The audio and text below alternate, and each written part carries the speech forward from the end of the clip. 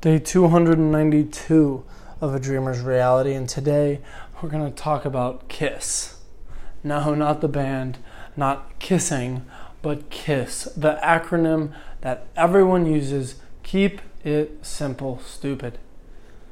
The farther we get into this, we keep talking about the end of the staircase now, and that's a little premeditated because we still got plenty of days left, plenty of steps on our journey that are going to be tough, that are going to be grinding, and even beyond what this podcast is going to do for you, you're going to have even more. But keep it simple. Stupid. Stupid is in there for a reason. It's not just because KIS didn't make sense. And adding, an extra S makes it, kind of fun, and that's all it says KISS, whatever. No. It's because you need to remember, you don't know everything.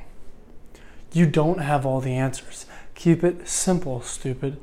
Make sure you stay on the right path. You stay on the path of simplicity, of humility, like we talked about yesterday. Make sure you stay on that path.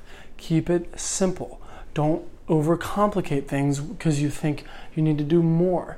If you're progressing, this whole podcast is about 365 days of small steps, right?